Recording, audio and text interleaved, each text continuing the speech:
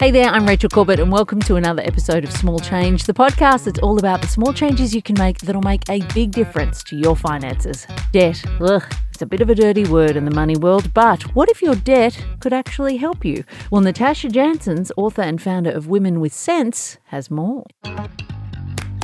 So, recycling. It's a topic that most of us are familiar with. From a young age, we're taught to recycle paper and plastic around the home.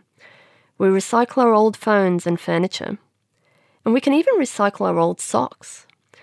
But did you know that the concept of recycling can also apply to your finances? Debt recycling is a strategy that is getting more and more attention with the rise of social media and online investment forums, as people share their strategies and secrets for success. However, along the way, there's also some confusion that can arise about what exactly debt recycling is and how it works. So today I want to walk you through what exactly is debt recycling. We'll bust some of the myths about what it isn't and what you need to do before you get started to get the most of it.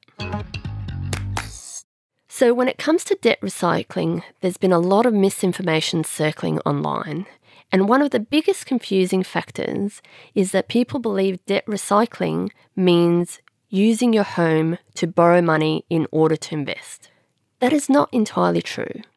So let's say that your home has gone up in value, and what you want to do is use some of that equity, in other words, the growth in value, to borrow so that you can go and invest, whether that's in a share market or buying another investment property. Many people might lead you to believe that borrowing against your home in order to invest is debt recycling, but that is actually not true. Here is what debt recycling actually is.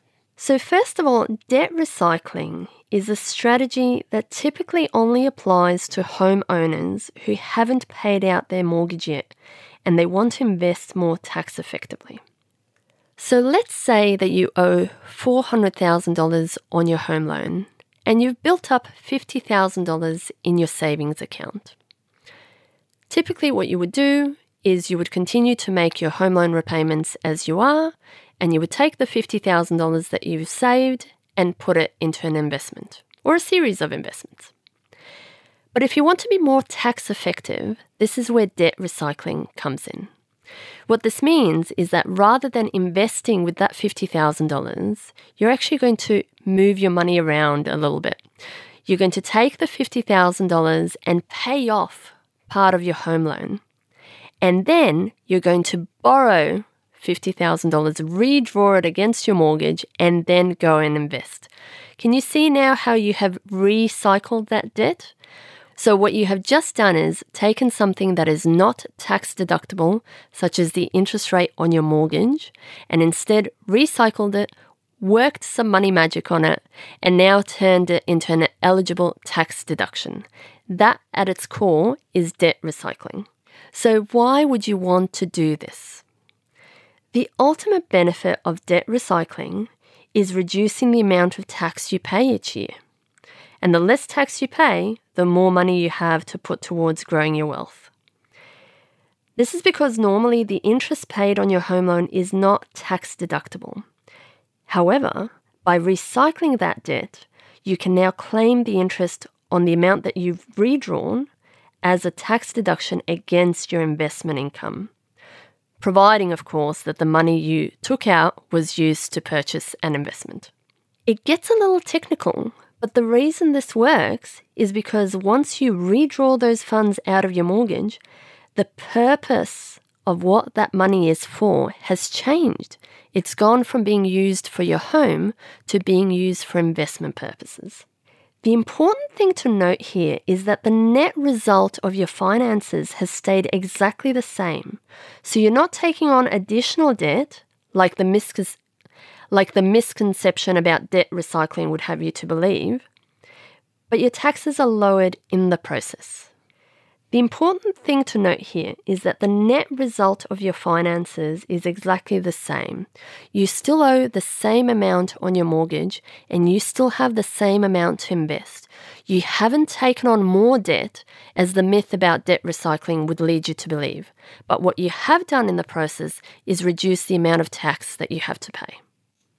So If you have decided that this is something of interest to you and you want to take advantage of debt recycling, it's important that you do a few things first in order to make the most of it.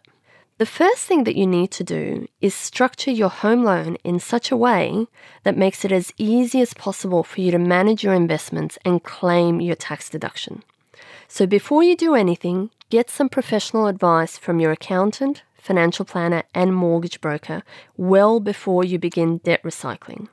Doing so will enable you to make the most of it for 3 reasons. First of all, your accountant can advise you on the best way to set it up so that your mortgage and investments make claiming the tax deductions a breeze.